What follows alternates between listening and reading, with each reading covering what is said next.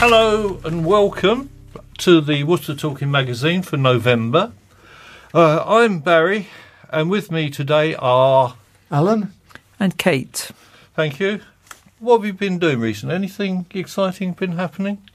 I've been taking my jabs and being resolutely antisocial. As usual. What about you, Kate? Anything? Oh, yes, we went to the... I went to the Albert Hall at the weekend to the Classical Spectacular concert, which was absolutely wonderful. Yeah. And we even managed to get into Harrods, where I bought a bar of chocolate for £3.50, which was cheap for Harrods. And we got a Harrods bag. Oh. £5. But you just get Harrods. Anyway, enough of that.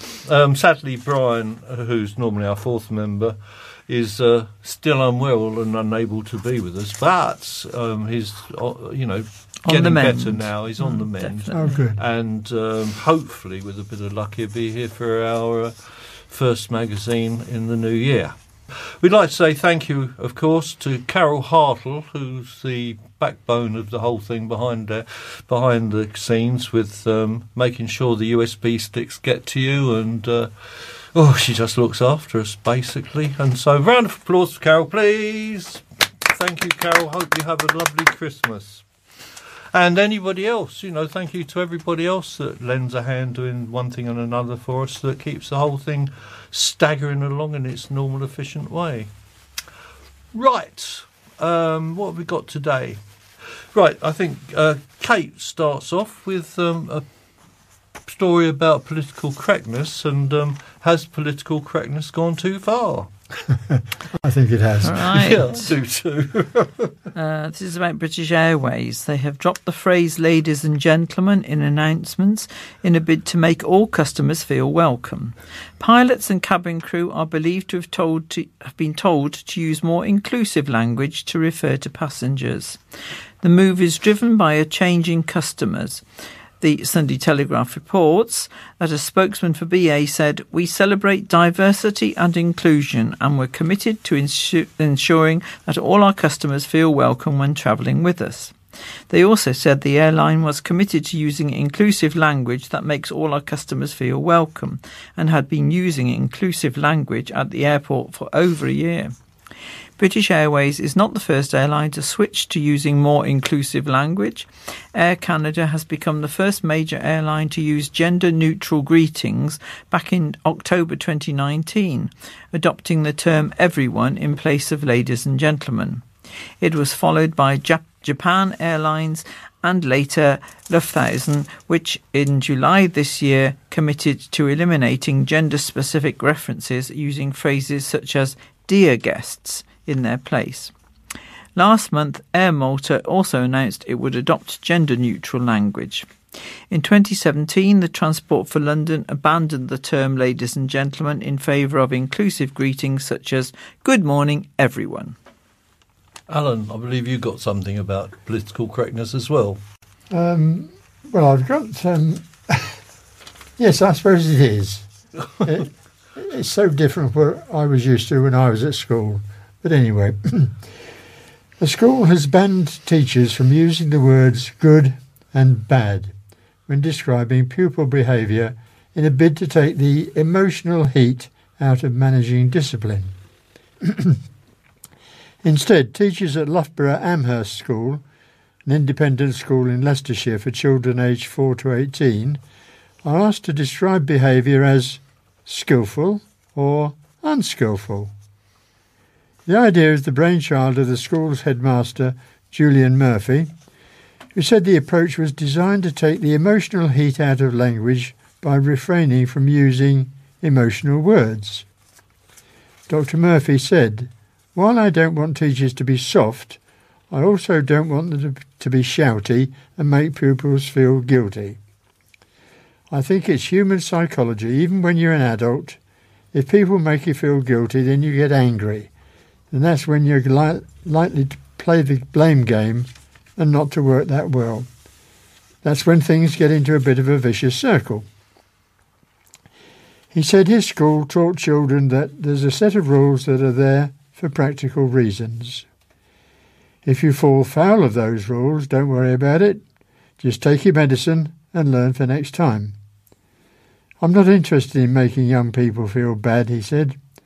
I'm just interested in them learning and us helping them mature and become more sensible people. Dr. Murphy said he had taken the terms skillful and unskillful from Buddhism as a less loaded and more accurate way of describing things. You're not really angry with them. Your action is much more than one of concern because they're behaving in an extremely unskillful way, which is going to negatively affect their life chances and possibly those of people around them. He said the change in language was not inspired by political correctness or because the school is trendy or progressive. Dr. Murphy said, Loughborough Amherst is in fact quite a strict school with a cumulative behaviour policy designed to tackle low-level disruption. You can get expelled for handing in homework late if you do it enough times, he said. Well. Different to my day in school. Yeah, absolutely. Yes, quite. Right, some odd stories now. We've all got some odd stories. I hope we've all got some odd stories.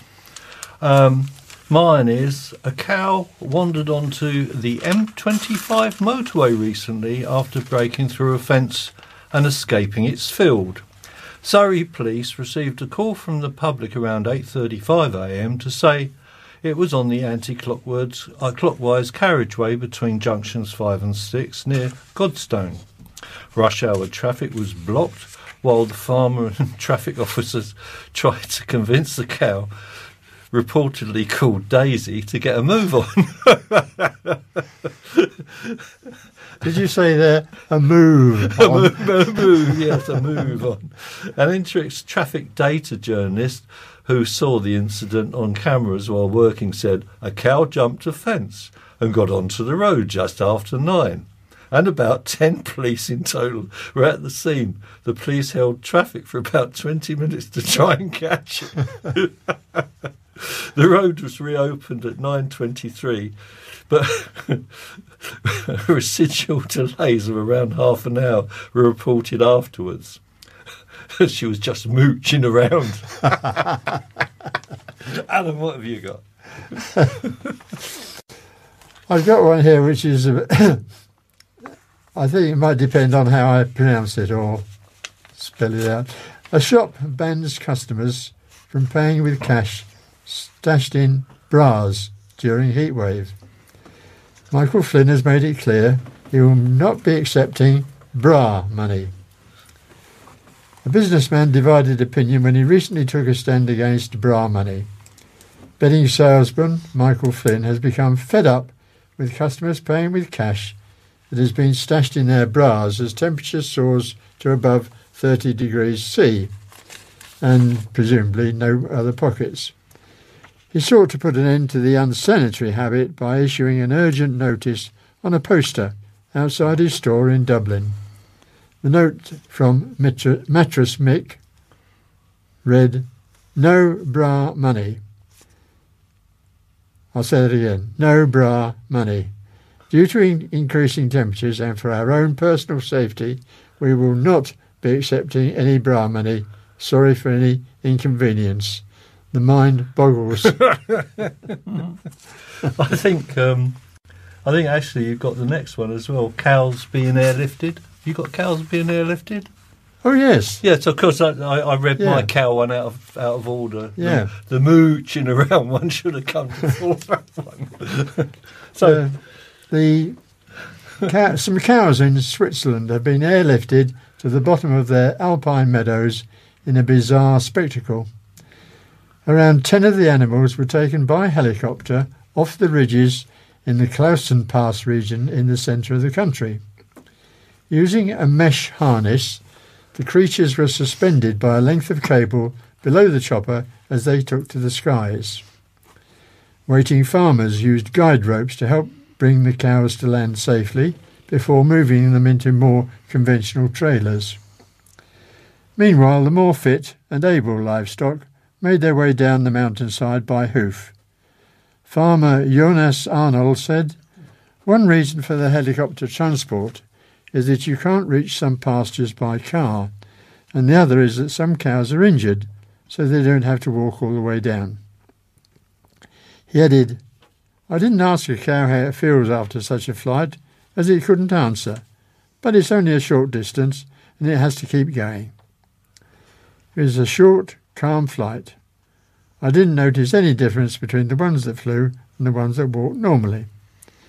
In total, the herd number's around about 1,000, so only 1% of the group were given some help getting down.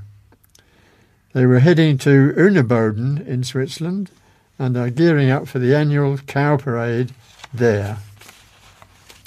It's something to think about, isn't it? A cow flying underneath there. They probably got quite snobby about it, you know. Oh, we were the ones that flew here. You had to walk. Kate, you got one about squirrels, I believe. No, you haven't got that. Yeah, do the squirrel one. I like the squirrel one. It's good. Right. Police racing out to detangle 7 baby squirrels tied together by their tails sure does sound a bit nuts. But that's exactly what officers in Michigan did after a 911 call last Friday. Cops found a scurry of young squirrels at the base of a tree after rushing to the scene in Grand Blanc. They grew so big their nest could no longer hold them and they fell on the ground. Cops said they separated the 7 under the watchful eye of Mama Squirrel. A Facebook post from Grand Blanc Township Police Department used the hashtag Crazy But True to describe the incident. They wrote, "Squirrel takes on a whole new meaning for officers." Right, and we've got... Oh, this is a news story from Turkey. Local media reported that Bayram Mutlu, who lived in the northwest Turkey of Bursa province, my Turkish is obviously not up to scratch, was believed to be missing on Tuesday. He had wandered away from his friends in a forest while drunk. Best way to wander away from your friends if you're going to wander away from your friends, according to the Daily Sabah website. His wife and friends reported him missing after they were unable to get in touch with him for several hours. Mr. Mutlu, 50, later joined a group in the area who was helping the authorities search for him. So he joined the group of people looking for him. Anyway, I can't lost my place now. Anyway, I can remember the story. He said they all began calling out, "Mr. Mutlu, Mr. Mutlu." He said, "Yes, I'm here." The authorities then took his statement before driving him home. NTV reported it was unclear whether he faced any penalties. Can you imagine the stupidity of it? You know, you're all wandering around saying, hello, yes, hello. Stupid. Right, Kate, you have... A 3-year-old who was the youngest person to reach the summit of a 10,000 feet mountain and was rewarded for his efforts with some sweets. Jackson Holding, 3, and his 7-year-old sister Freya made it to the top of the Piz Badil mountain, which sits on the border of Switzerland and Italy. They were led by their father Leo and mum Jess. Both children made history as Freya became the youngest person to climb the mountain unaided, while Jackson is the youngest to reach the top. The British family began their climb on the 25th of July, but broke it up over several days, spending one night in an alpine hut and another 2 in bivouac shelters. Leo, who is a professional climber, said, "My daughter climbed it all by herself all the way, including all the hiking and everything. It was very impressive. She's only just turned 7. My wife Jess carried Jackson, who weighs about 15 kilograms, on her back, and I carried all the camping equipment and food. We've done quite a bit in the UK and Europe in previous years, but every summer the kids are bigger and more capable than the past year." He added, "Having your own children there, I was conscious that we were on a big adventure together, but I never felt that we were in an unacceptable position, and I never thought we were out of our depth." After the family finished the climb, Leo and Jess rewarded their children with sweets. Jackson said, "It was really good. I enjoyed the bit I climbed on my own." And Freya added, "I found it really fun and really scaring, but I'm very proud." The family's next climb will be a multi-day trek across the highest mountains of Montenegro. How old was the youngest one then? 3. 3? Yeah. Climbing a mountain on his mother's back. Mother's back. He did say he did a bit of walking on his own, so he was obviously proud of that. Yeah, it's a bit, I mean, it's funny, it's nice, but it could be quite dangerous, couldn't it? Very. Yeah. Yeah. Anyway, it's another odd story, really. Alan, you've got one about... I got one about an alligator. An alligator? Or is it a crocodile? The headline is, "Woman attacked by alligator says, 'I love him, and he shouldn't face any consequences.'" Yeah, okay, right. An animal handler attacked by an alligator, as crying children looked on, has said she loves the reptile and that it shouldn't face any consequences. Lindsay Bull was left wrestling with the creature after it clamped its jaws down on her hand in front of guests during a child's birthday party at Scales and Tails in Salt Lake City, Utah. She was eventually rescued from the alligator, called a Darth Gator, after visitor Donnie Wiseman leapt into the water and clambered on top of the animal. Videos of the incident were viewed by millions online, but Miss Bull and the Reptile Centre's owner said it shouldn't come to any harm as a result of the attack. Miss Bull, who avoided losing her limb after undergoing surgery, said, "We're going to fight as long as we can to keep him. As long as he's in our care, and it is our choice, no consequences are going to happen to him. He was just doing what an animal does." She told Utah's Desert News that she had worked with Darth Gator for more than 3 years, and that he'd been trained to respond to command, including to allow her to kiss him on the face. "Oh, I love him. He's like a member of my family," she said. "That's true of everybody who works there. Everybody loves Darth." Well, I mean, if you get bitten by an alligator, whether you like it or not, you're not going to have much love for it after it's taken... What did it take? Fingers, wasn't it? It got a hand caught in his mouth. Yes, well, Yeah. his mouth caught a hand. Yeah. Yeah. That's, I don't know. I suppose even an alligator gets lovable over years. Yeah, and other than that, they can make some nice shoes.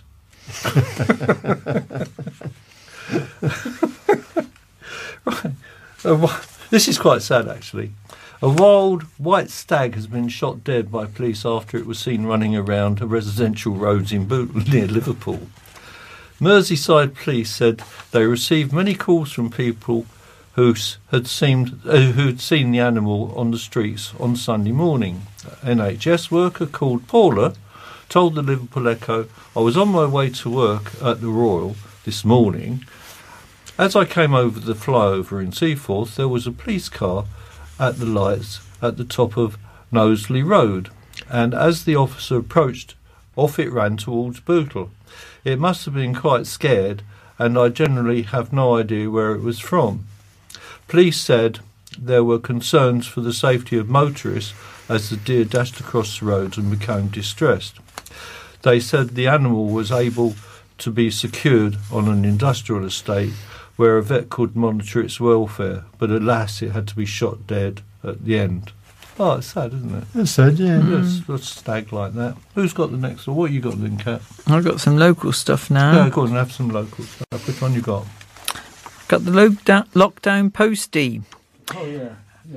A cheery postman put smiles on residents' faces by delivering the post in full fancy dress during the first lockdown in May. Droitwich postie Brandon Clark turned up to work as Captain Jack Sparrow from Pirates of the Caribbean, the genie from Aladdin, and even a hot dog. Carol Brady from the Westlands estate in Droitwich, where Brandon delivered post, said her postie made everyone's day. He dresses up each day in different costumes to bring a little cheer to what is a difficult time for many, she said. The children and the grown-ups look out for him from Monday to Friday to see who is delivering letters on that particular day. Alan, you got an odd story as well, haven't you? A local story? I've got a local story about it. A solution to COVID in a Worcester cafe. A cafe boss's bright idea to use shower curtains to protect his customer from coronavirus made international news. During the first lockdown, Francini Osorio's wild and wacky idea to hang 35 clear plastic shower curtains at Francini Café de Colombia in Angel Place grabbed attention. It cost him £2,000, all designed to ensure his customers were as safe as possible. After featuring in the Worcester News, the invention went viral and reached an international audience, appearing on Fox News, Sky News, and in the Times, Daily Mirror and the Telegraph. And it was even joked about on typical BBC One comedy show, Have I Got News for You in May? There's one way of getting round it. Yeah. There was a story about Worcestershire sauce, that they had plenty of sauce but no bottles. He lost his bottle. Comedian David Bedell was left disappointed when he stopped off in Worcester for a meal. The Star tweeted to say his meal at Yo Sushi wasn't up to much and joked it should be called No Sushi. The comedian had been performing at his show Trolls, not the Dolls, at Huntington Hall when he stopped for a meal. The Star, known for his long-running partnership with Midlands comedian Frank Skinner, said, intensely disappointed, distressed, pre-show gazooza at Yashushi in Worcester. I didn't eat them, and I won't say that word, but it starts with F and finishes with ing. Eat everything normally. What you got? Well, first of all, I would never be seen in a sushi restaurant. I don't like fish anyway, but raw fish. Oh, yeah. No, I suppose not it is for a bit iffy, isn't it? No sushi for sushi. We've got a Ginny Lemon to make TV return. We'll read on and find out who Ginny Lemon is. December brought the fantastic news. Worcester's own Ginny Lemon will be back on our screens as one of the 12 queens competing to be crowned in the UK's Next Drag Superstar on the second series of BBC Three's Drag Race UK. You're struggling there, aren't you? Yeah. Ginny Lemon, 31, will be trying to impress RuPaul, but they have already faced a fearsome panel of judges, having made it to boot camp on the X Factor in 2017 after a very unique performance of Just a Little by Liberty X in the auditions. Ginny, who has the signature catchphrase, "Fancy a slice?" memorably burst onto TV screens saying, "I'm from Worcester, just like the sauce," during auditions of that show. So that's who Jenny is. Right. And you've got a Jackie. I've got Jackie Smith, Worcestershire's MP.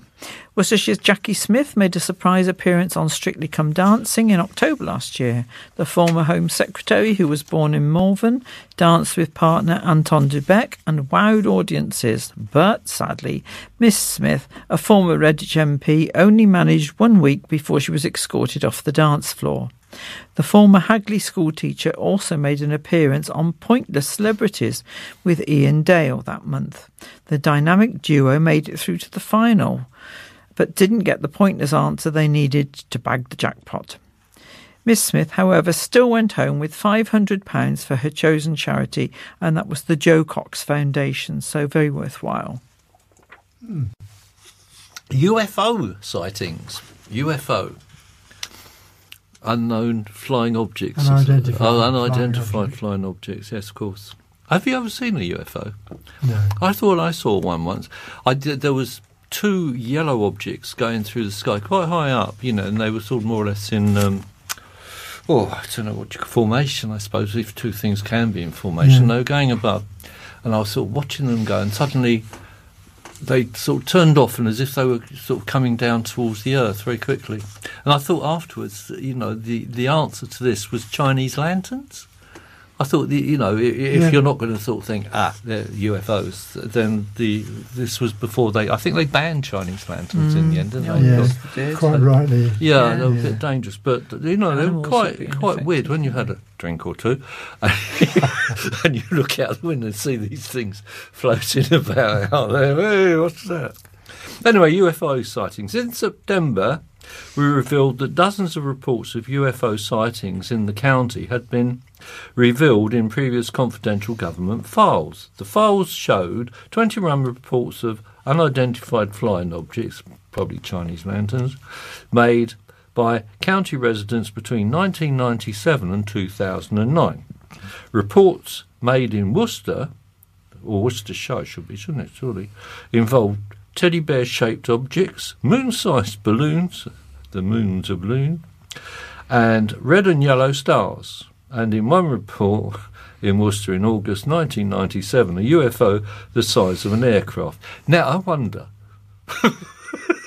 if the UFO was the size of an aircraft, do you think it could possibly have been an aircraft? Was spotted travelling across the speed at huge speed.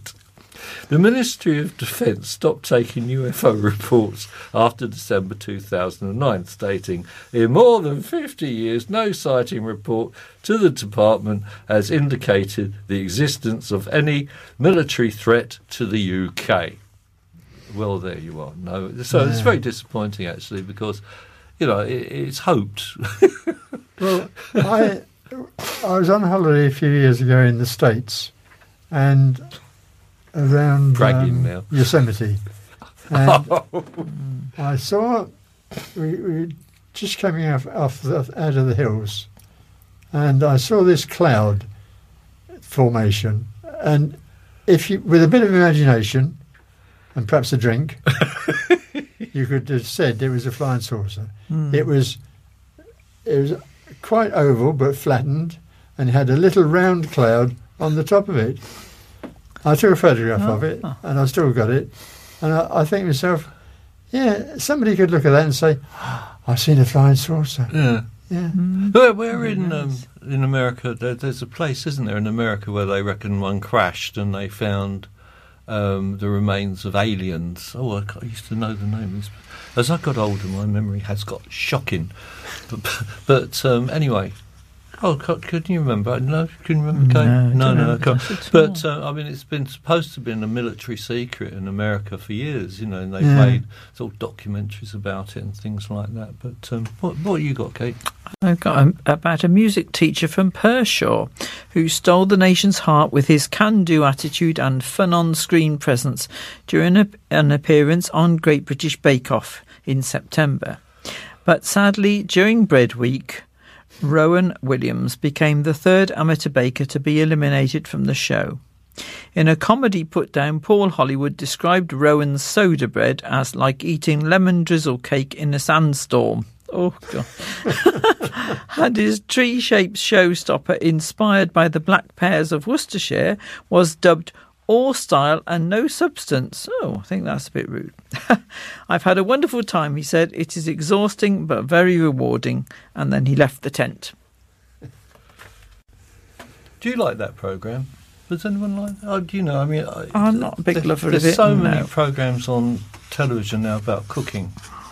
I very rarely watch any of them. No. A long time ago, there was a programme, Ready Steady Cook. Not Ready Steady Cook. It was about... you had 3 or 4 ingredients. You had to do something in 20 minutes. And I used to quite cook, when I was living on my own, or with, when I was bringing up a couple of kids. I used to sort of think, something you can cook in 20 minutes is a reasonable idea. But that's about the only thing I've ever watched, and they sadly took it off. Anyway, I've got Zoom Boomers. This is another local story. By September, the world was familiar with Zoom. Do you use Zoom? It's very good, isn't it? I like Zoom.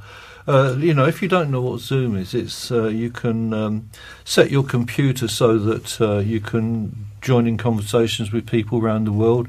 As many people as you like, you can pack onto the screen, and you can have a really good talk with them, or you can listen to music or whatever. It's quite a good system. Anyway.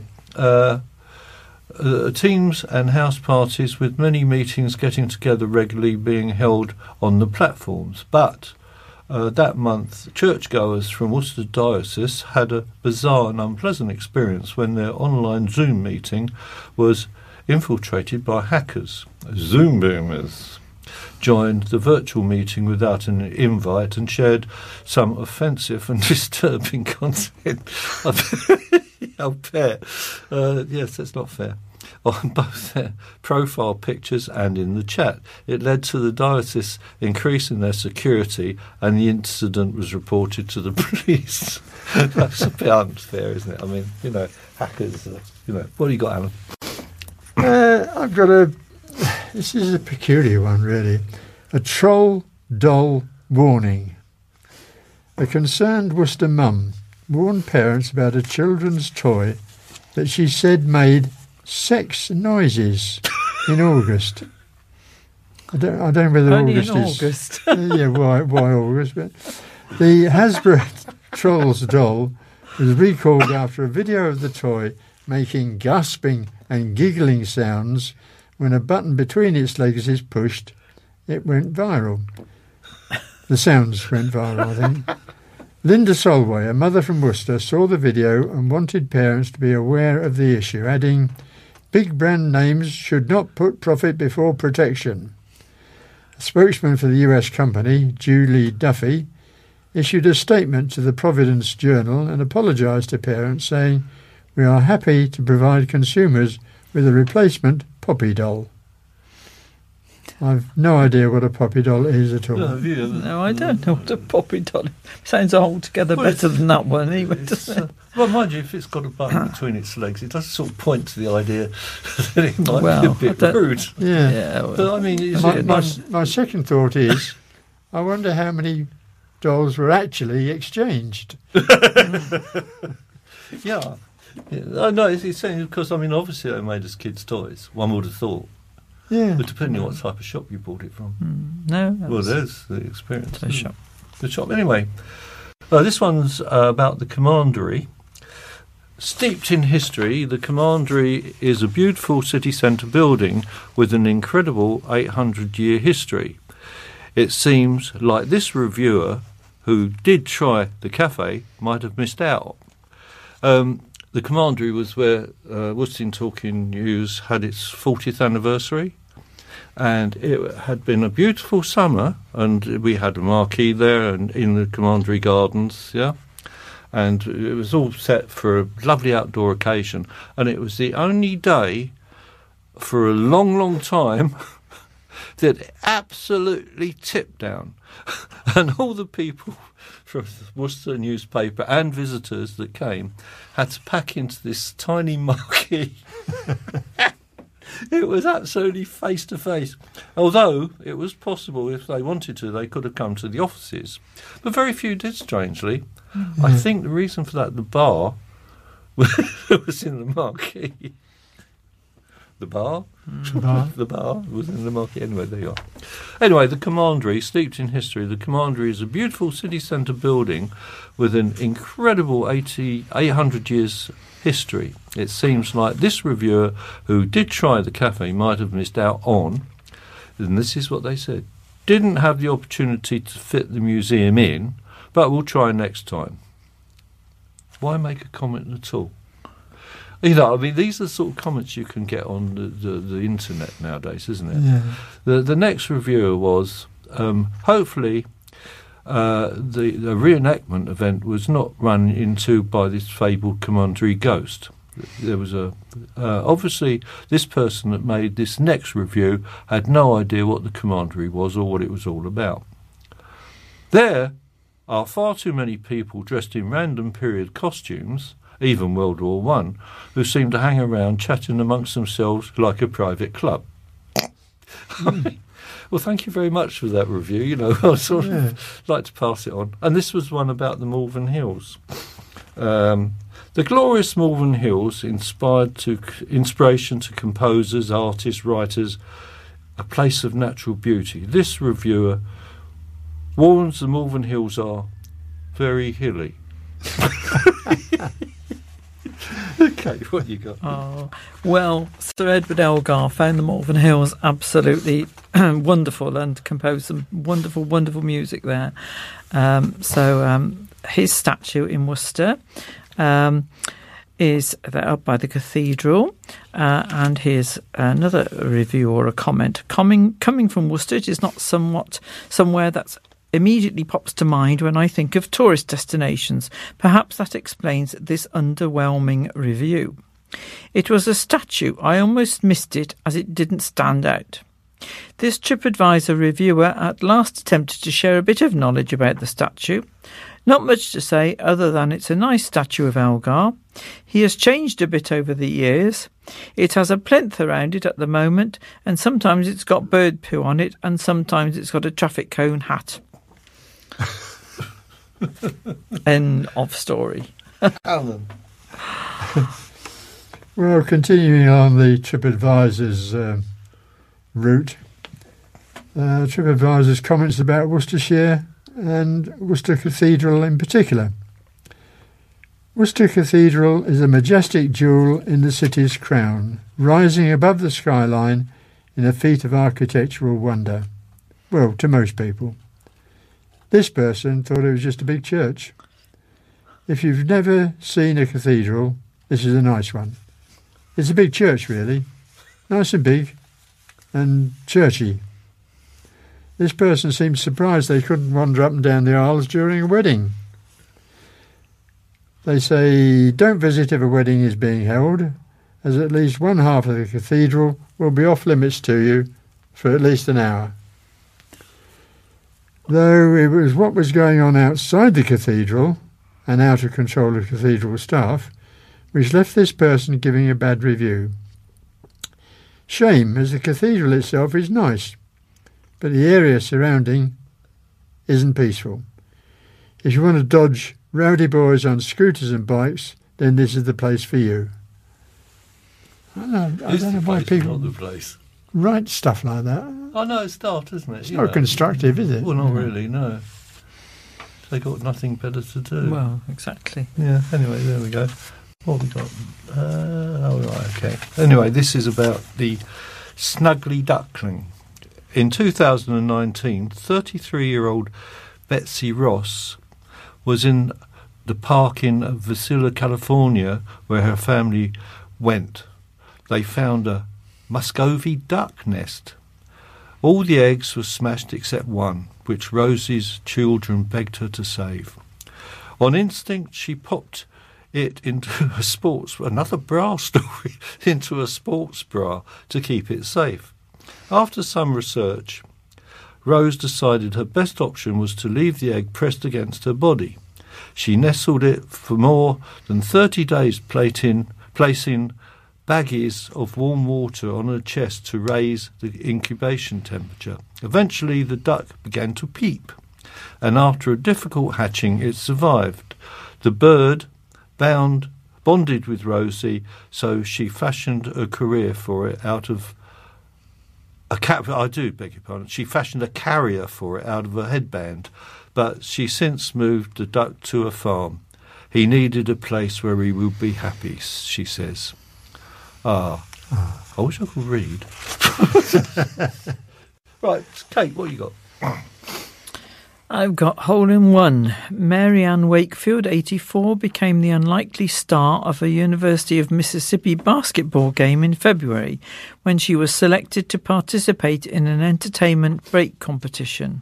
The objective? To sink a putt the entire length of the basketball court in order to win a new sedan. Wakefield couldn't see the ball once it rolled past the halfway line, but she heard the excited screams of the crowd when it hit the mark. No one was more surprised than Wakefield. She admitted that she's always been great at driving the ball, but hopeless on the putting green. So that was rather good, wasn't it? At 84, pretty good. Alan, you've got something, haven't you? I quite like this one. It's called. I'm so pleased. It's called A Midnight Snack. It appeals to my rather warped sense of humour. The dream was like something out of a spy thriller. 29-year-old Jenna Howell of San Diego, California, was running from some shady characters on a high-speed train, and her fiancé told her to hide her engagement ring fast. Howell popped off the ring and swallowed it. She woke suddenly and realised that it was just a dream, so quickly dozed off again. But the next morning, she noticed her left hand was bare. After a trip to the emergency room and an X-ray, this confirmed that Howell really had downed the diamond in her sleep. Doctors fished it out via endoscopy. Howell praised the ring's designer for crafting jewels so lovely you could eat them. But don't, trust me. Oh, it's surprising what you do in your sleep, isn't it? This is the Big Upgrade. An overlooked painting called Portrait of a Young Woman hung in the Allentown Arts Museum in Pennsylvania for decades. The painting was thought to be the work of an unknown artist in Dutch masters Rembrandt's workshop. Then, 2 years ago, it was sent to New York University for conservation and cleaning, where conservators realised that the painting was obscured by thick varnish. Using X-ray, they looked into it. They noticed that the strokes were consistent with the Dutch master's work. Outside experts later confirmed it was an authentic Rembrandt. The Allentown Art Museum vault is now potentially worth 10 million more than it was previously, all because the suspected student became the literal master. Have you got any pictures knocking around? It's amazing how much money is available to spend on art. I mean, there was, Amy Winehouse's dress was auctioned recently, and that was $250,000 or something. Yeah, and sort of the odds and ends that belong. You get a pen that belonged to somebody that could go for thousands, don't they? yeah. I mean, I suppose people have got so much money they don't know what to do with it, and also from the point of view of memory.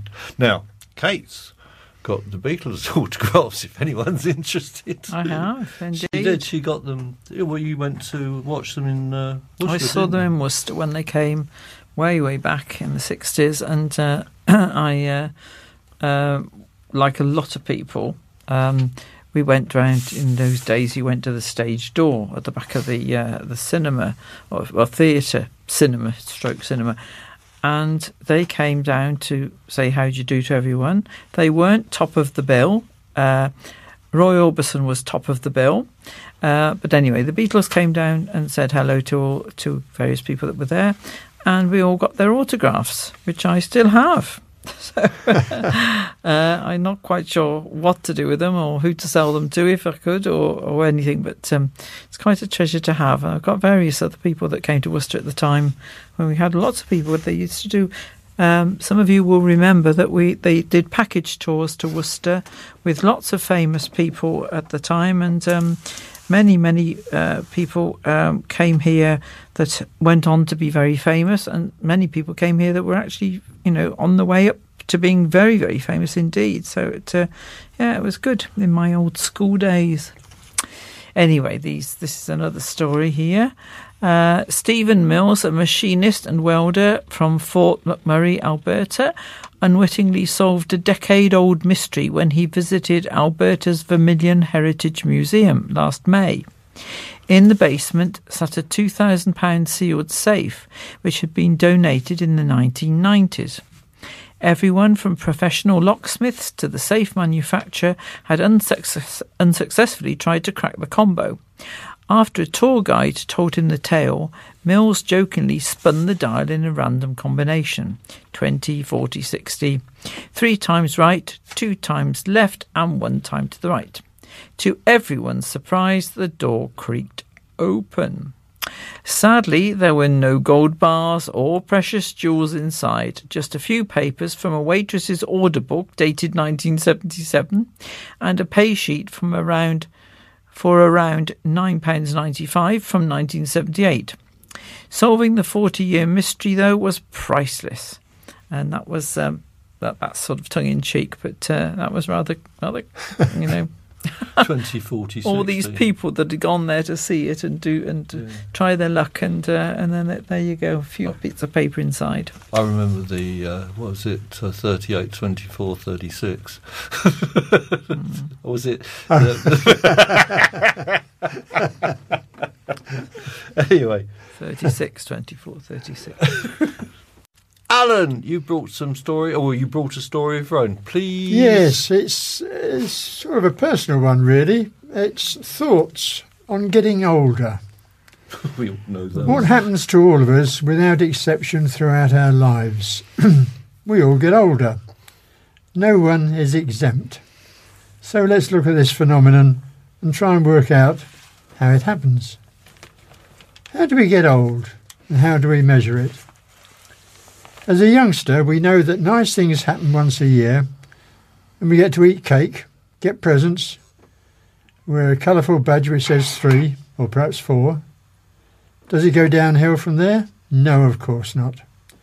We quickly realise that this particular day brings forth presents, and with a little, not so subtle hint, we end up with something that totally occupies our life for at least 3.5 days. Life goes on. Birthdays come round with monotonous regularity. We get married, perhaps more than once. We survive upsets and trauma. We watch our children grow up. And then one day, someone asks the innocent question, "How old are you now, Alan?" You reply rather matter-of-factly, and then, within a few seconds, think, "Whoa, how the hell did I get to this stage without noticing it? Where have all those years gone?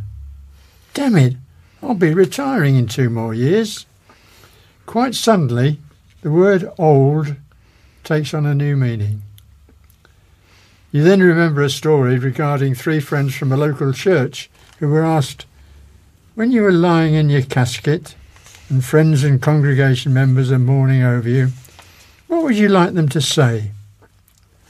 Arthur said, "I would like them to say that I was a wonderful husband, a fine spiritual leader, and a great family man." Basil commented, "I think I'd like them to say I was a wonderful teacher and servant of God who made a huge difference to people's lives." Patrick said, "I'd like them to say, look, he's still moving." Wonderful. A visit to your GP or hospital with an ache that you've had for a couple of months doesn't turn out well. Not that it's going to be deadly serious, but now becomes age-related. And this translates as, take 2 aspirin and put up with it. Now I suggest that this is where you start to feel old. Or to express it another way, your actual age is just a meaningless number. Talking about numbers, shall we have a look at some statistics and get some sort of perspective on this? Our worldwide population of over 60s has tripled since 1950. In 2000, that figure was 600 million. In 2006, the total is now 700 million. I looked at that figure and wondered how it related to the UK. The figure that came up on the screen was 68,355,696. I thought to myself, how on earth can they be so accurate? The next line answered my query. The count was done on Wednesday, October the 27th, 2021. So that's me told. I have some more pertinent figures for you, but let me digress and tell you why I thought I might be qualified to talk about ageing. I was born in 1931, So, if you don't have your calculator handy, this makes me 90 years of age. A few days after my birthday, someone asked me how I felt on becoming 90. Surprised, was my reply. In the last few years, I've lost friends, relatives who have, as my old dad would have said, fallen off the perch. Why them? Why not me? I believe that part of the answer is to choose your parents wisely. Keeping fit on a regular basis is also an important part of the equation, and fitness has always been a part of my lifestyle. And I've taken part and enjoyed running, caving, fencing, basketball, walking and climbing, but my principal activity has been cycling, especially the competitive side. My last spell of racing began when I was in my 60s, winning national championship medals in my 70s, and at 76 I rode 25 miles in 1 hour, 1 minute and 57 seconds. Marvellous. I stopped racing when I was 82, with only slight regret, but strangely enough, I missed the routine of daily training. My hints on lifestyle would mirror current thinking, sensible eating and regular exercise. I should add, though, that if you are of retirement age, then you might wish to reconsider the Saturday morning football. How about looking at a few more numbers from the UK? Over 65, 12 million. Over 75, 5.4 million. Over 85, 1.6 million. Over 90, 540,000. Over 100, 14,430. Good Lord. Now, it seems that being in the 0.7% of the population might be considered an asset in the so-called celebrity stakes. But when you look at the figures, it's a rapidly shrinking sector. There are, of course, quite a few disadvantages that comes with ageing, like not being able to unscrew lids on jars, or if I can't hear the TV properly, or listening to a phone call without putting it on speaker. But one of the current annoyances, for me, is trying to wear hearing aids, plus spectacles and a COVID mask, without losing the hearing aid when you take the mask off, and then failing to find the earpiece because your glasses came off as well. A friend of mine related the tale of his mother, who visited the supermarket, and on leaving took off her mask and managed to lose the hearing aid. But she only realised when she got home. Now, being fairly streetwise, she had an app on her phone which located the earpiece just inside the supermarket entrance. She drove back and started to look round just inside the doors, but with no result. On checking the phone, it was situating the lost property just outside. Thinking she had misread the screen, she hastened outside to continue her search, with the same result. This happened several more times, inside, back outside, until it was found, wedged into one of the shopping trolleys. Oh, gracious me. Well, she was lucky to find True out, story. wasn't she? My own experience of age discrimination happened a couple of years ago at my favourite coffee bar. I ordered my usual small mocha and a scone with butter and waited for service. Now, this was just after a government ban on selling knives to underage people had been announced. So the coffee and scone appeared in front of me, and the hesitant young man asked if I wanted a knife. Now, thinking it would be more efficient than using my finger to spread the butter, I said, "Yes, please." The young man still clutched the knife, looked at me and then said, "Are you over 18, sir?" I could have come up with a sarcastic comment, but just said, "Does this face look like a teenager?" Despite the aggravating petty annoyances which go with this age, I sometimes remind myself that Maurice Chevalier once said, "Growing old is not so bad when you consider the alternative." See you all down at the pub. That's very good. Lovely, Very good. Alan, lovely. And Jane, you've got one of your own stories here, haven't you? Yeah, this isn't a funny one, but it's about local history that may bring back some memories of people in the past. This is about the public hall. Many of you maybe remember this. This was the building in the Corn Market, and it was built on the north side of the piazza, on the side of the old Wheatsheaf Inn. It had two halls, the large one being 97 feet long and 40 foot broad and 40 foot high, and was one of the best lighted in the kingdom, having a dome which later was destroyed by fire.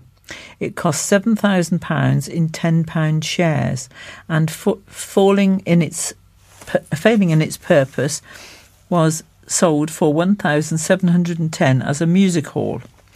In 1875, William Laslett sold the building to the corporation for £2,200. For years, the hall had a checkered career. It was used for Saturday penny readings, at which Harry Day was the chief attraction. Charles Dickens twice came to read his own books, once in 1867 to read Christmas Carol, and again in 1867 to read Dr. Marigold and the Trial from the Pickwick Papers. Here Mark Lennon interpreted Falstaff, Sims Reeves, the great Worcester tenor, sang My Pretty Jane, and Sousa, with his remarkable band of exhibitionists, gave a farewell performance here. Here too Jenny Lind sang to raise funds for the chapel at the Worcestershire Royal Infirmary. Dvorak conducted his own work, Stabat Mater and Elgar his symphonies, and the Dream of Gerontius. To many, the hall was remembered for the music of the Festival Choral Society, with Ivor Atkins conducting the London Symphony Orchestra, with Edgar Day on the powerful organ. For the Sunday night military band concerts or the secondary school prize distribution, musical items under the baton of Miss Lillian Tyers. There was entertainment of other kind in the Bijou Minstrels with Tom Thumb, and Cherry Curtin's Wildlife Lantern Lectures, and the coming of the Bioscope with the advertisement claiming no rain. By the 1890s, the building had become known as the Public Hall and was the principal hall used for electioneering. In the days before radio and television, when public meetings were an important part of the campaign, each party tried to secure the hall for the vital eve of poll meeting. During the 1939-45 war, the building was used as a British restaurant, where comparatively good meals were available to help out the meagre civilian rations. The WVS also ran a welcome club in the evenings, with on a Saturday night a 15-minute epilogue. After the war, the hall had many uses and was called the Majestic. It was eventually demolished in 1966 to make yet another space for cars. Its demolition completely spoilt the enclosed and intimate piazza of the Corn Market. And any of you who knew that area know that not far away was the Blockhouse, which was a very, very heavily populated area, and there was a school and church. St Paul's Church was there, which is still standing, and it's now right against the City Walls Road. It's the area just the other side of the City Walls Road from the town. The Blockhouse was the immediate area outside the city walls on the east and was part of the liberties of the city. It was a network of ditches much like Sedgemoor. Even in the 1850s, one remained, with its path along known as Withy Walk and now St Paul's Street, that is still there. In the Civil War, the city walls were long and low at this point, for it was only necessary to dam Frogmill Stream to convert the whole area into a morass. At the Battle of Worcester in 1651, some of the Scots horsemen camped in the area, roughly along the present line of the canal as far as Lowesmoor, thus screening the walls and protecting a line of retreat, while Cromwell occupied all the high ground from Ronkswood to Red Hill, but there was little fighting done here. In 1246, the king gave the friars permission to have a postern gate in the town wall to give access to their burial ground and the church. This came to be known as Friars Gate. In 1820, a new road was constructed constructed from Friars Gate to the blockhouse, called Union Street, and it marked a distinct stage in the growth of Worcester on the east. For up to that time the city had been hermetically sealed as regards ordinary vehicular traffic by the city walls, although the old postern Friars Gate gave limited access to the blockhouse fields. It allowed the area to be built on, and it fixes the date of the blockhouse district as a residential area. Most of the fields belong to the corporation, subject to lease for 41 years, renewable every 14 years. The district was laid out, according to the Times, as a garden shrub, and in comparison with the dark and narrow courts within the walls, well deserved the title. In the 1860s it still contained pretty gardens, some large size, and even paddocks, but these gradually fell to prey to the speculative builders, and in the suburb became undistinguished from the crowded areas of the old city. The principal street, Carden Street, was named after a venerable member of the corporation, Alderman Thomas Carden, who was a mayor in 1790. He lived to a great age, and his portrait, which is said to be lifelike, hangs in the Guildhall to this day. His son, who lived in Foregate Street, became famous as a surgeon. And this is just a little bit about Silver Street Infirmary, which also ran along where the City Walls Road is now, and parts of Silver Street are still there. They have a preservation order on.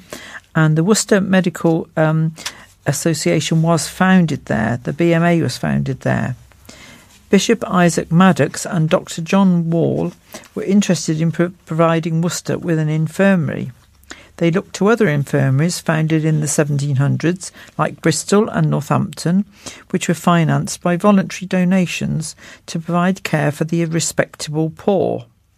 They bought out the tenants of 18 Silver Street to open their own voluntary hospital on January the 11th, 1746. And there is a plaque above that house now to go and see. The first patients were welcomed by staff, including Thomas Bourne, the apothecary, the physicians Dr. Wall, Dr. Atwood, Dr. Mackenzie and Dr. Cameron. Nothing to do with television. The matron, Mrs. White, Nurse Goslin and the maidservant Patience Perry. The surgeons included Mr. Edwards and Mr. Russell. Very soon the entire row of houses was taken over to provide a hot bath, a mortuary, a meeting room and space for 50 beds. In 1751, 191 inpatients and 325 outpatients were treated, and with developments in medicine and surgery, along with a growing population, Worcester soon needed a new hospital. In 1765, the governors erected an infirmary in Castle Street, which many of you will know. And then there's a picture of the wooden operating chair, which was used at the infirmary in Silver Street. At the time, the surgeons lacked the knowledge required to perform complicated or internal surgeries, so amputation of a limb could be the only way to save a patient's life. Also, anaesthetics had not yet been introduced, so straps were fed through the holes in the chair's back and legs to hold the screaming patient down. More up to date now, you can visit the George Marshall Medical Museum, which is at the new hospital, and see if you can spot the scratch marks at the front of the seat and at the very top of the chair back, because the seat is still there. Do you think these are from terrified patients' fingernails? They could also be from the surgeon's sharp knives. Who knows? Good God. Oh, thank God for the... Those were the days. 21st century. Oh, God. Incredibly. Yeah, I mean, after battles and things like that, they used to throw one soldier on after another and just cut their legs off, arms off, and dipped it into hot tar. They got it down to about 20 seconds. They could amputate a leg in about 20 seconds. Yeah. It's incredible. Yeah. Did you note the reference, by the way, there to... We needed a hospital for the reputable poor. Yeah. Yes, that's right. If you got VD, you've had it. Yes, you got. Yes. It always reminds me of the one of the officers, obviously, at the Battle of Waterloo. He had his arm amputated, and he was conscious enough to say, "Oh, want the ring back?" Right. No, actually, we're going to do some questions for the quiz, which we do the usual routine, which I think is probably best, is that I'm going to ask a question and I'm going to leave 2 or 3 seconds, then either Kate or Alan can see if they know the answers. If they don't, fine, but, it'd be interesting to see. Okay, the first question is, hopefully these are not too hard. Who designed St Paul's Cathedral? Sir Christopher Wren. We'll leave 1 or 2 seconds so that you can think about it. Wren. Yes, I know. Yeah. But leave a couple of seconds for them to think about it at home. Yeah. Okay. Okay. Right. Now, for space freaks, who was the first American in space? Okay. Silence rules. It's very Yeah, quiet not in sure. space. Eh? Think of sheep. Nellie the sheep. No, Nellie the sheep was not the first American in space. It was Alan Shepard. Oh, right. Who asked for that? It's a reasonably easy one. What's the first animal in the dictionary? Okay. No? Aardvark. Yes, you're right. Aardvark. They're weird-looking things, aren't they? Yeah. They're really strange. Well, here's a fairly easy one. I think you'll get this one. What is the most popular pedigree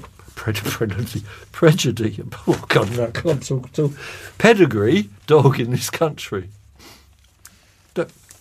Okay. What was the... I didn't... The most popular pedigree Oh. dog in this country? Dachshund. No. Oh, I thought you'd get this one.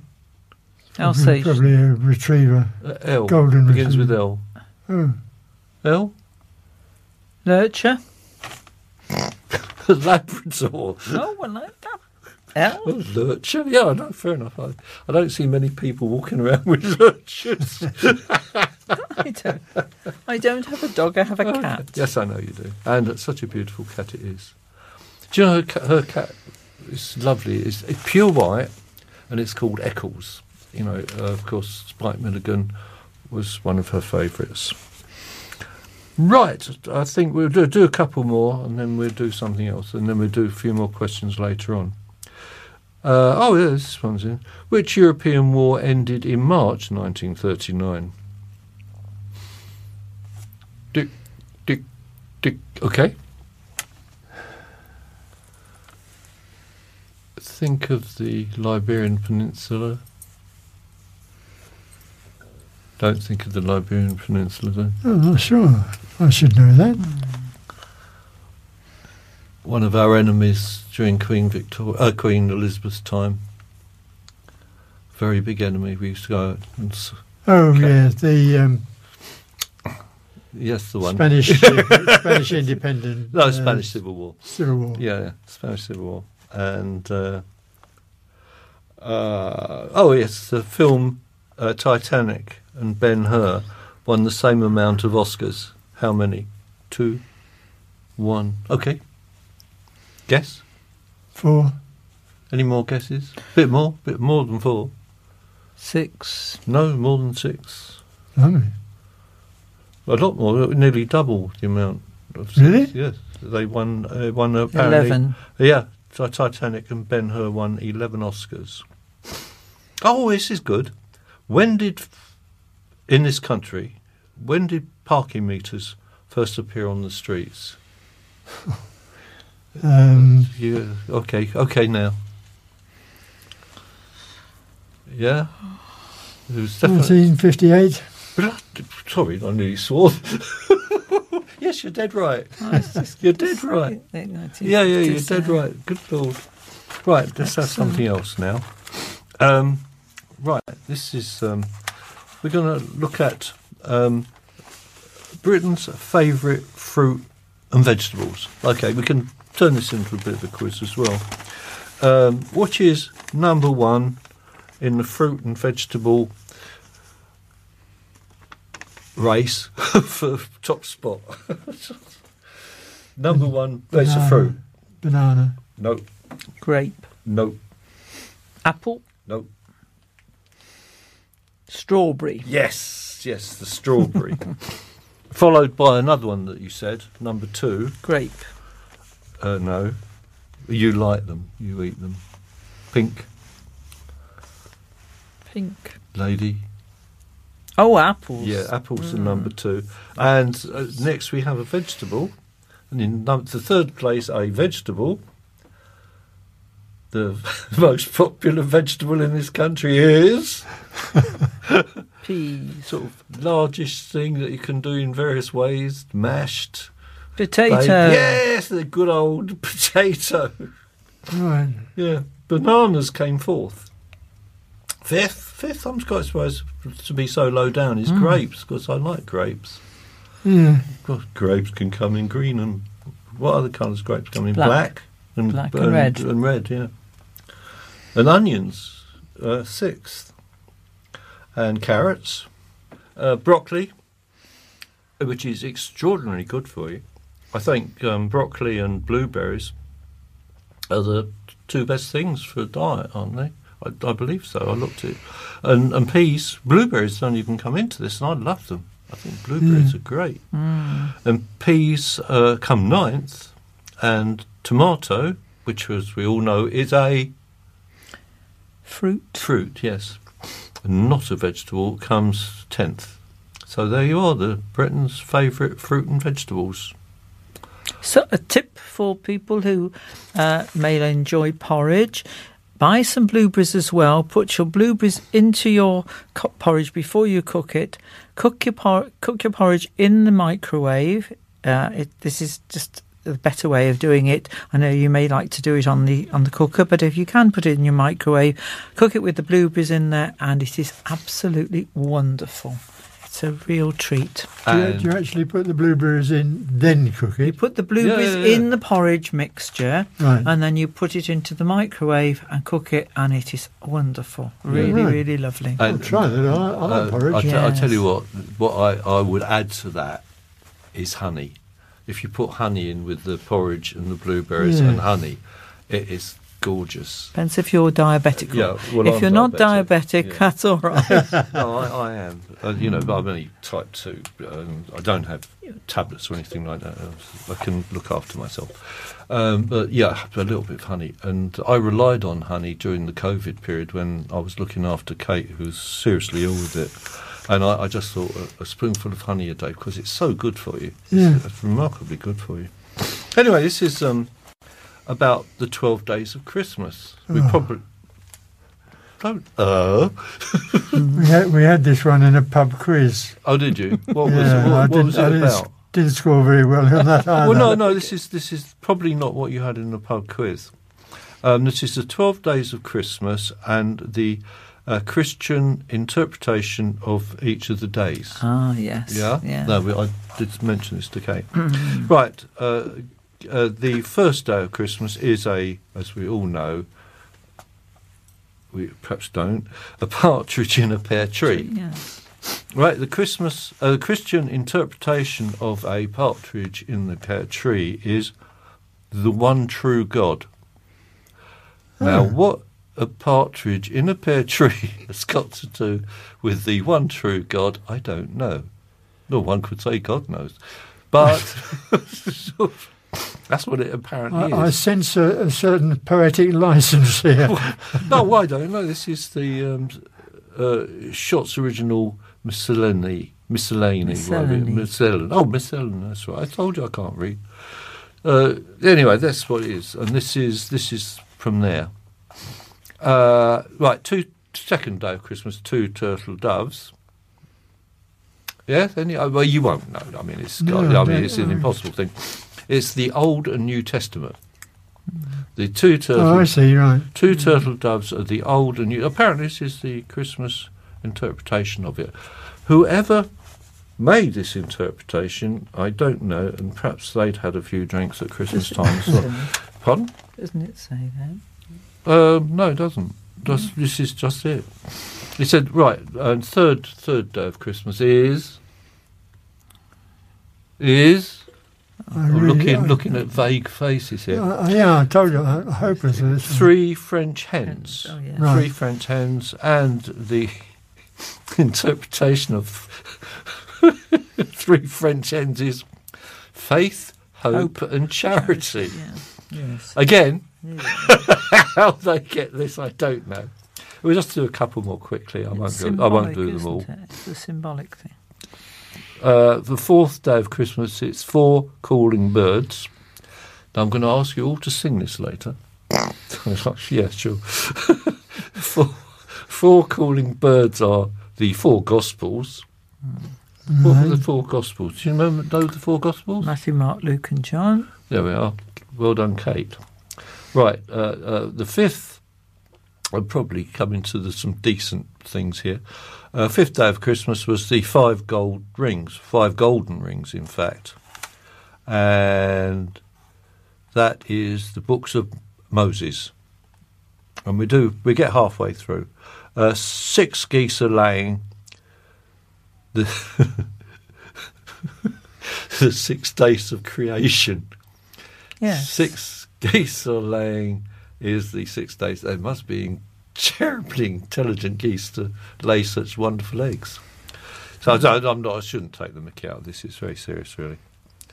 The 7 swans are swimming. Swimming is the 7 gifts of the Holy Spirit, etc., etc., etc. I won't do them all. Right, who's next? Do you know, Barry, if I can comment on that? Yeah, you can. That's what we're here for. That's the first time I've ever heard of an explanation for the things there. Yes. Yeah. I've never heard that before. No.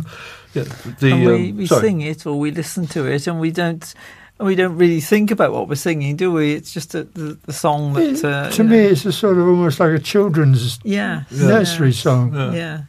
Well, in principle, it is, isn't it? I always think of it as a medieval type of old Christian song. But it's symbolic, isn't it, all the way through? It's a symbolic thing of the Christian faith, but only of the Christian faith. 9 ladies dancing are 9 fruits of the Spirit. 10 lords are leaping. It's obviously the House of Lords, I would think. 10 lords are the 10 Commandments. And the 12th one, 12 drummers drumming, the Apostles' Creed. That's right, yeah. And there we are. That's nearly all of them. Anyway, right. So Interesting. Right, you have, Alan, I have. a little story. This is it was in one of the newspapers. It was about a story about Paul McCartney and the Beatles and his time.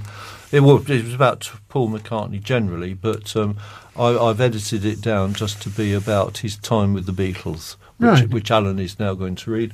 And after that, I've got a piece of music, which was the Beatles, but it's a piece of music where the Beatles were in the studio and Jimi Hendrix came in, and they messed around and made a track of Day Tripper with Hendrix playing the guitar and singing along with the Beatles, which is absolutely unique. And I don't remember how I got it now, but I did, and I'm going to play it to you. Oh, right. So, Alan, Paul McCartney. Paul McCartney and Beatlemania. The bedrock of McCartney's genius, not a word to be used lightly, was the extraordinary breadth of influences he drew upon. The Everly Brothers, Chuck Berry, the Brill Building Writers, English Music Hall and the Great American Songbook. The songs that influenced him most were the product of songwriting partnerships: Rodgers and Hammerstein, Goffin and King, Lieber and Stoller. And with John Lennon, McCartney forged a partnership that he has described as nothing short of miraculous, one in which, unusually, both were composers and lyricists. While the songs usually originated with whomever can be heard singing the lead vocal on the records, and easily discerned by their mood, Lennon direct, brimming with gusto, frequently sardonic; McCartney melodic, sweeter, more carefully crafted. Each was a foil to the other, the work polished and improved, gestating in hotel rooms and buses as they toured, before being brought into the world by the expert midwifery of the producer, George Martin. The popular appeal of the Beatles was largely rooted in the strong definition of their individual personalities, which could easily be reduced to broad brushstroke caricature. John was the caustic one, George the quiet one, Ringo the zany one. Paul was the cute one, the most obviously photogenic, the best at public relations, the most at ease with journalists and fans. He was also, less obviously, the most ambitious and single-minded of the four, the de facto musical director whose perfectionism and sometimes hectoring manner would become a source of irritation to the others, not least John Lennon. It was McCartney who broadened the group's musical palette, balancing the blissful exuberance of songs like Please Please Me, I Want to Hold Your Hand, and A Hard Day's Night, with classic ballads like Michelle and Yesterday. And McCartney, on the albums Rubber Soul and Revolver, who would steer the group into their most adventurous and innovative period. The psychedelic years. While popular legend has it that Lennon was the insurrectionary figure in the Beatles, it was actually McCartney who was a much more active and engaged figure in the London counterculture of the day. While Lennon was, as McCartney once put it, living on the golf course in bloody Weybridge, McCartney was a financial backer of the underground newspaper International Times and the avant-garde Indica Gallery, where Lennon met Yoko. It was McCartney who in 1967 caused a national outcry when he became the first Beatle to publicly admit to taking LSD, despite having been the last of the group to experiment with the drug. No group better captured the sense of artistic freedom and the air of joyous optimism of the late 1960s than the Beatles. And the songs which emerged from this period and which indelibly bear McCartney's fingerprint are among the finest of his career. Fool on the Hill, She's Leaving Home, and Eleanor Rigby. A mixture of English pastoral, childhood memories, the Victorian nursery and Play for Today conjured in a luscious marijuana haze. Above all, there is Penny Lane, with its litany of the commonplace, a barber showing photographs, a banker with a motor car, a nurse selling poppies, there beneath the blue suburban skies, as if seen for the very first time through fresh and wondering eyes. It is these songs, along with Hey Jude, Let It Be, and The Long and Winding Road, the Beatles' last number one, that will endure for as long as music is played.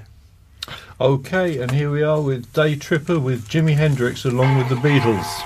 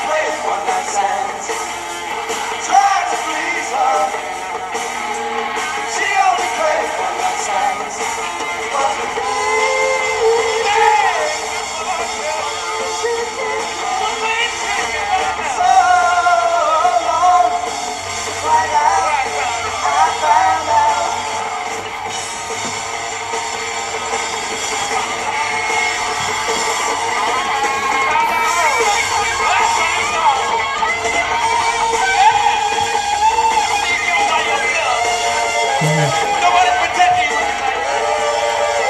Out of your mind.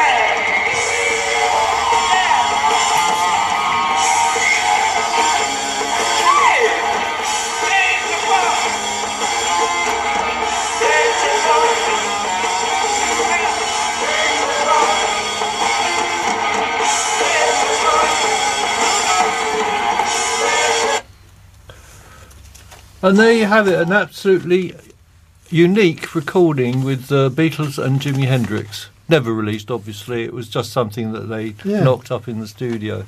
It was remarkable, wasn't it? Yeah, it's just, just a bit of fun for them. And I suppose the guys sitting in the box thought, oh, we'll record this. Yeah. And I've got quite a few like that of Rolling Stones and Jimi Hendrix and other people. Right. And, I just managed to get them off the internet once, and a few were given to me when I was, I used to still knock around with some old musicians, even now I'm 75. Anyway, that's about it. We've come to the end of our November magazine. So I'd like to say good night to everybody. Alan, say good night. Good night to everybody. See you down the pub. Well, yeah, I hope so, yeah. And Kate? Good night, everyone, and have a wonderful Christmas. And it's not too. I don't think it's too early now. Everything's sort of in the shops and beginning to feel a bit more Christmassy, and there's music to be heard and so on. So have a wonderful time. Keep safe and have a lovely time. Yeah, they've got the lights up everywhere. In London, the lights were there. And, it's all too early, isn't it? It is. I mean, it'd be August soon before they've all Christmas presents. But look forward to our next recording sometime next year, if we're not thrown out. Good night, everybody. No day yet. Good night, everyone. Good night.